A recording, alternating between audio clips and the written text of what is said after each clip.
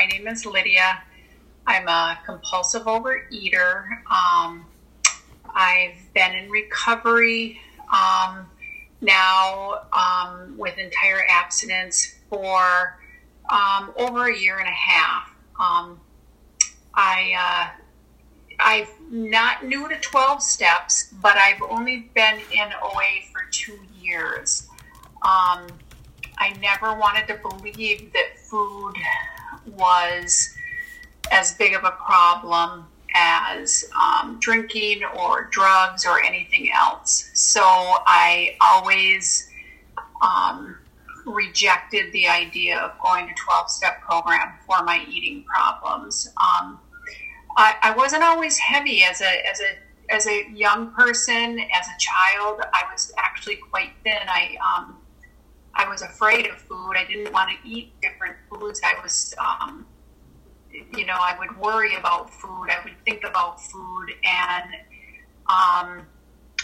but I always liked sweet things and sugar, and I could eat that. And so growing up, I didn't have a weight problem.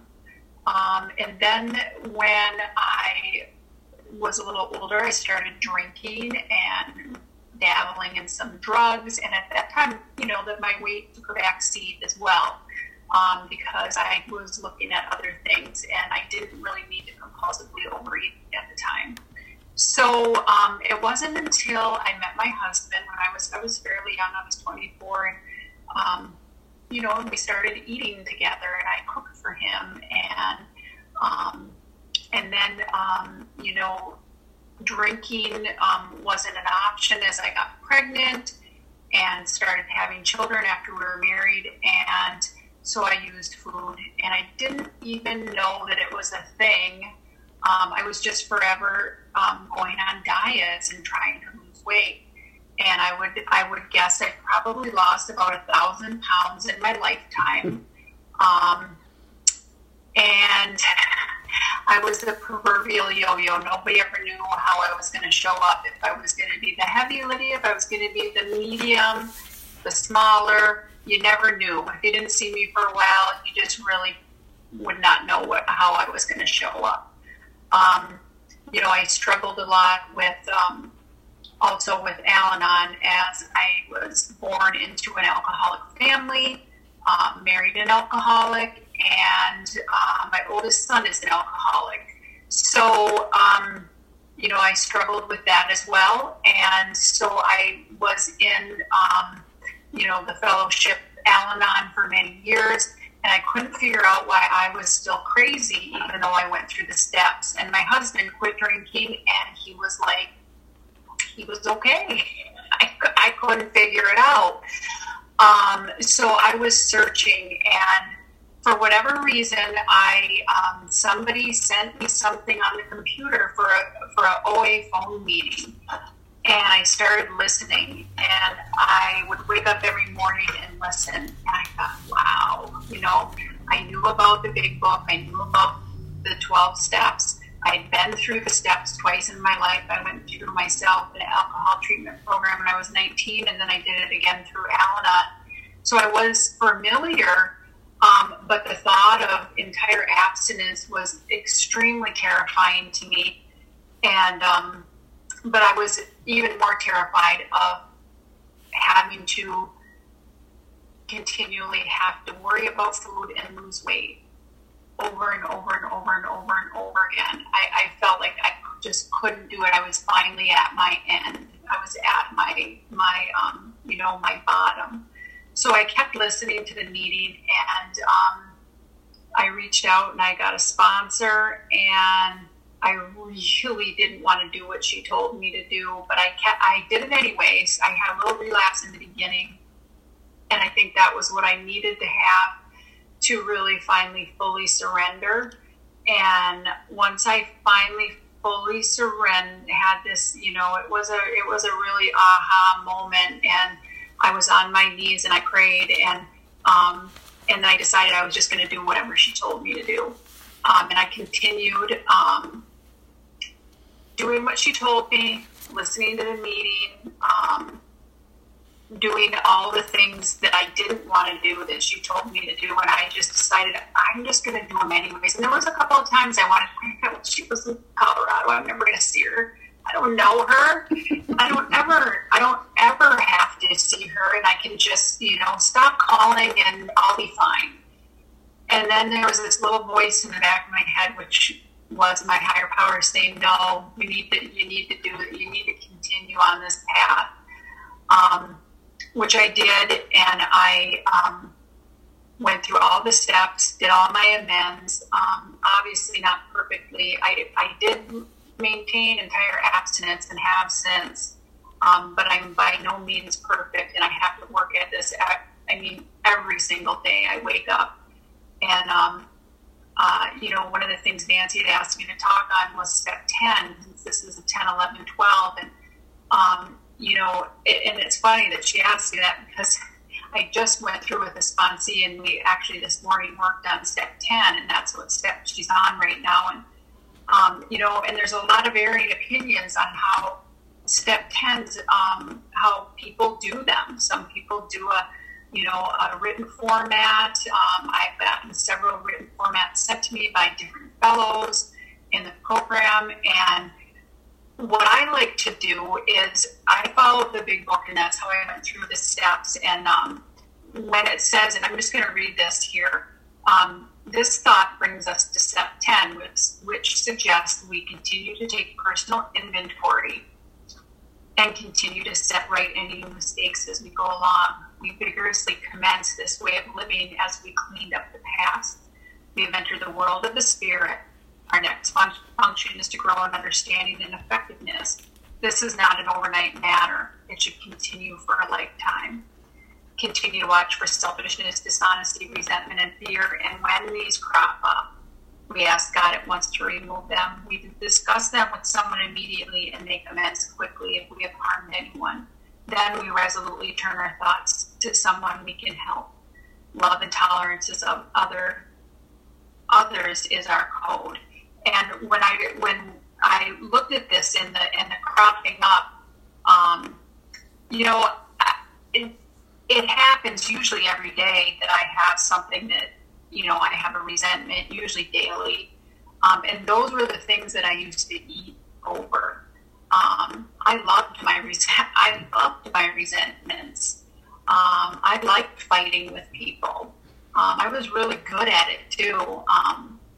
And, proving that I was right and they were wrong. And then I would eat and punish myself just because that's what I did. And now today I can do it differently. I don't have to call a fellow and talk to them about my 10th step, and I don't have to write it out. If it's something that keeps coming up for me, like over and over, then I would like to write it out, go over it with my sponsor or another recovered compulsive overeater. And I'm also in a GroupMe app that is 10th step. People are on there all the time saying anyone available, and we can do phone calls. But one of the things that I like to do is really just stop and pause, like, oh my God. And I do it mostly at work. I do it with my family, but it happens mostly at work for me. I feel resentful. I'm irritable. I'm angry about the way things aren't going my way.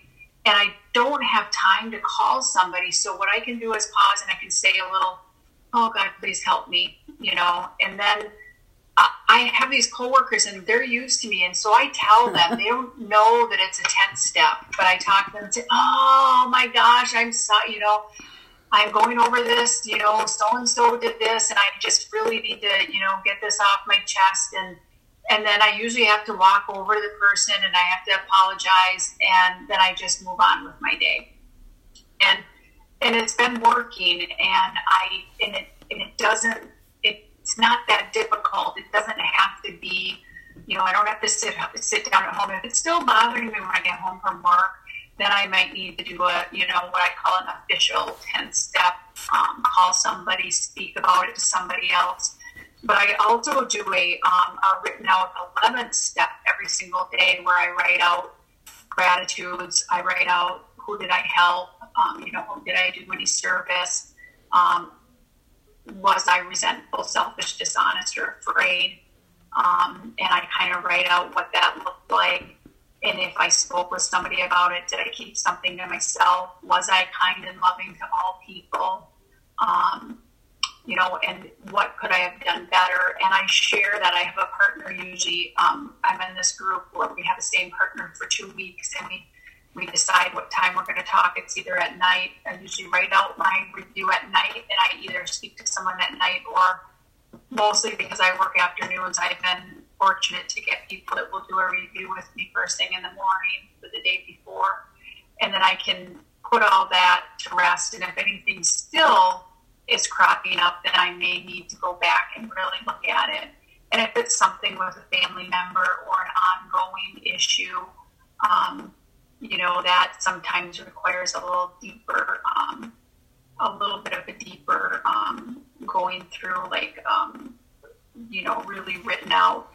But for me, this is, these steps 10 and 11 and absolutely 12. I recently had this aha moment when I was talking to one of my 11-step partners, like, well, duh, that's why we take people through the steps, so we're continuously doing them so we don't forget. Well, it took me a while to figure that one out.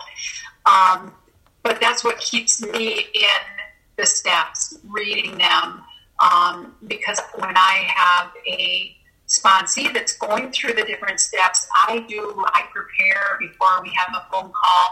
I read. Right now I have a sponsee who has been through the steps a couple of times recently and relapsed the first time after almost a year, and then she just relapsed recently, and it was almost a year of entire abstinence. And so we're doing some questions, big book questions, and I am doing them along with her. So it's more, I guess I'm guiding, but I don't look at it that way. We're fellows and we're helping each other. And I just happen to be, trying to keep things on track for her and really listening. And I'll share somewhat if I have something to add. How it was for me to make my amends, how it was for me to do, what I'm telling you guys about how I do my step 10s. She felt that, that was part of the reason why she relapsed, was because she wasn't doing step 10s. She was really relying on her sponsor to only be the person she went to. And another thing for me, what I had an outreach call today from a fellow who is in my hometown and on my local meeting, and she was asking me, how do you build up the network? And I said, I just keep going to meetings, and through this 11th step that I do, I meet new people every 2 weeks, and sometimes it's the same person, which is great because we have a history, and sometimes we have an awesome connection and it's like a wow thing, and I keep in touch with them, and sometimes it's just okay.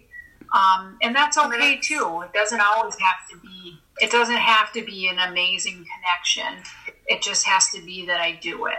And I don't always have to absolutely like the person either, because I had a gal who I believe hung up on me one day, and I just thought, okay.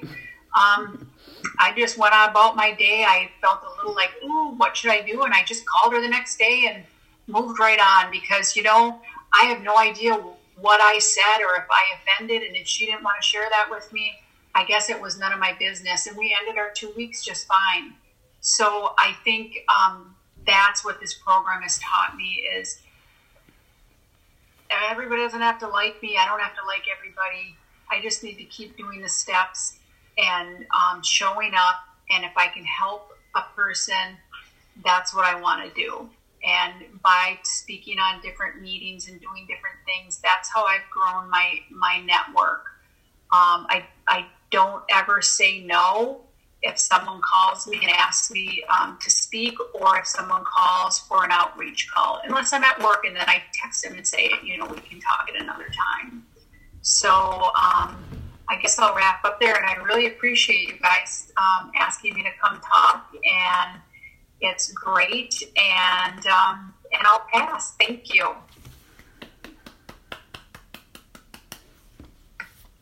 Thank you so much, Lydia. Thank you very, very much.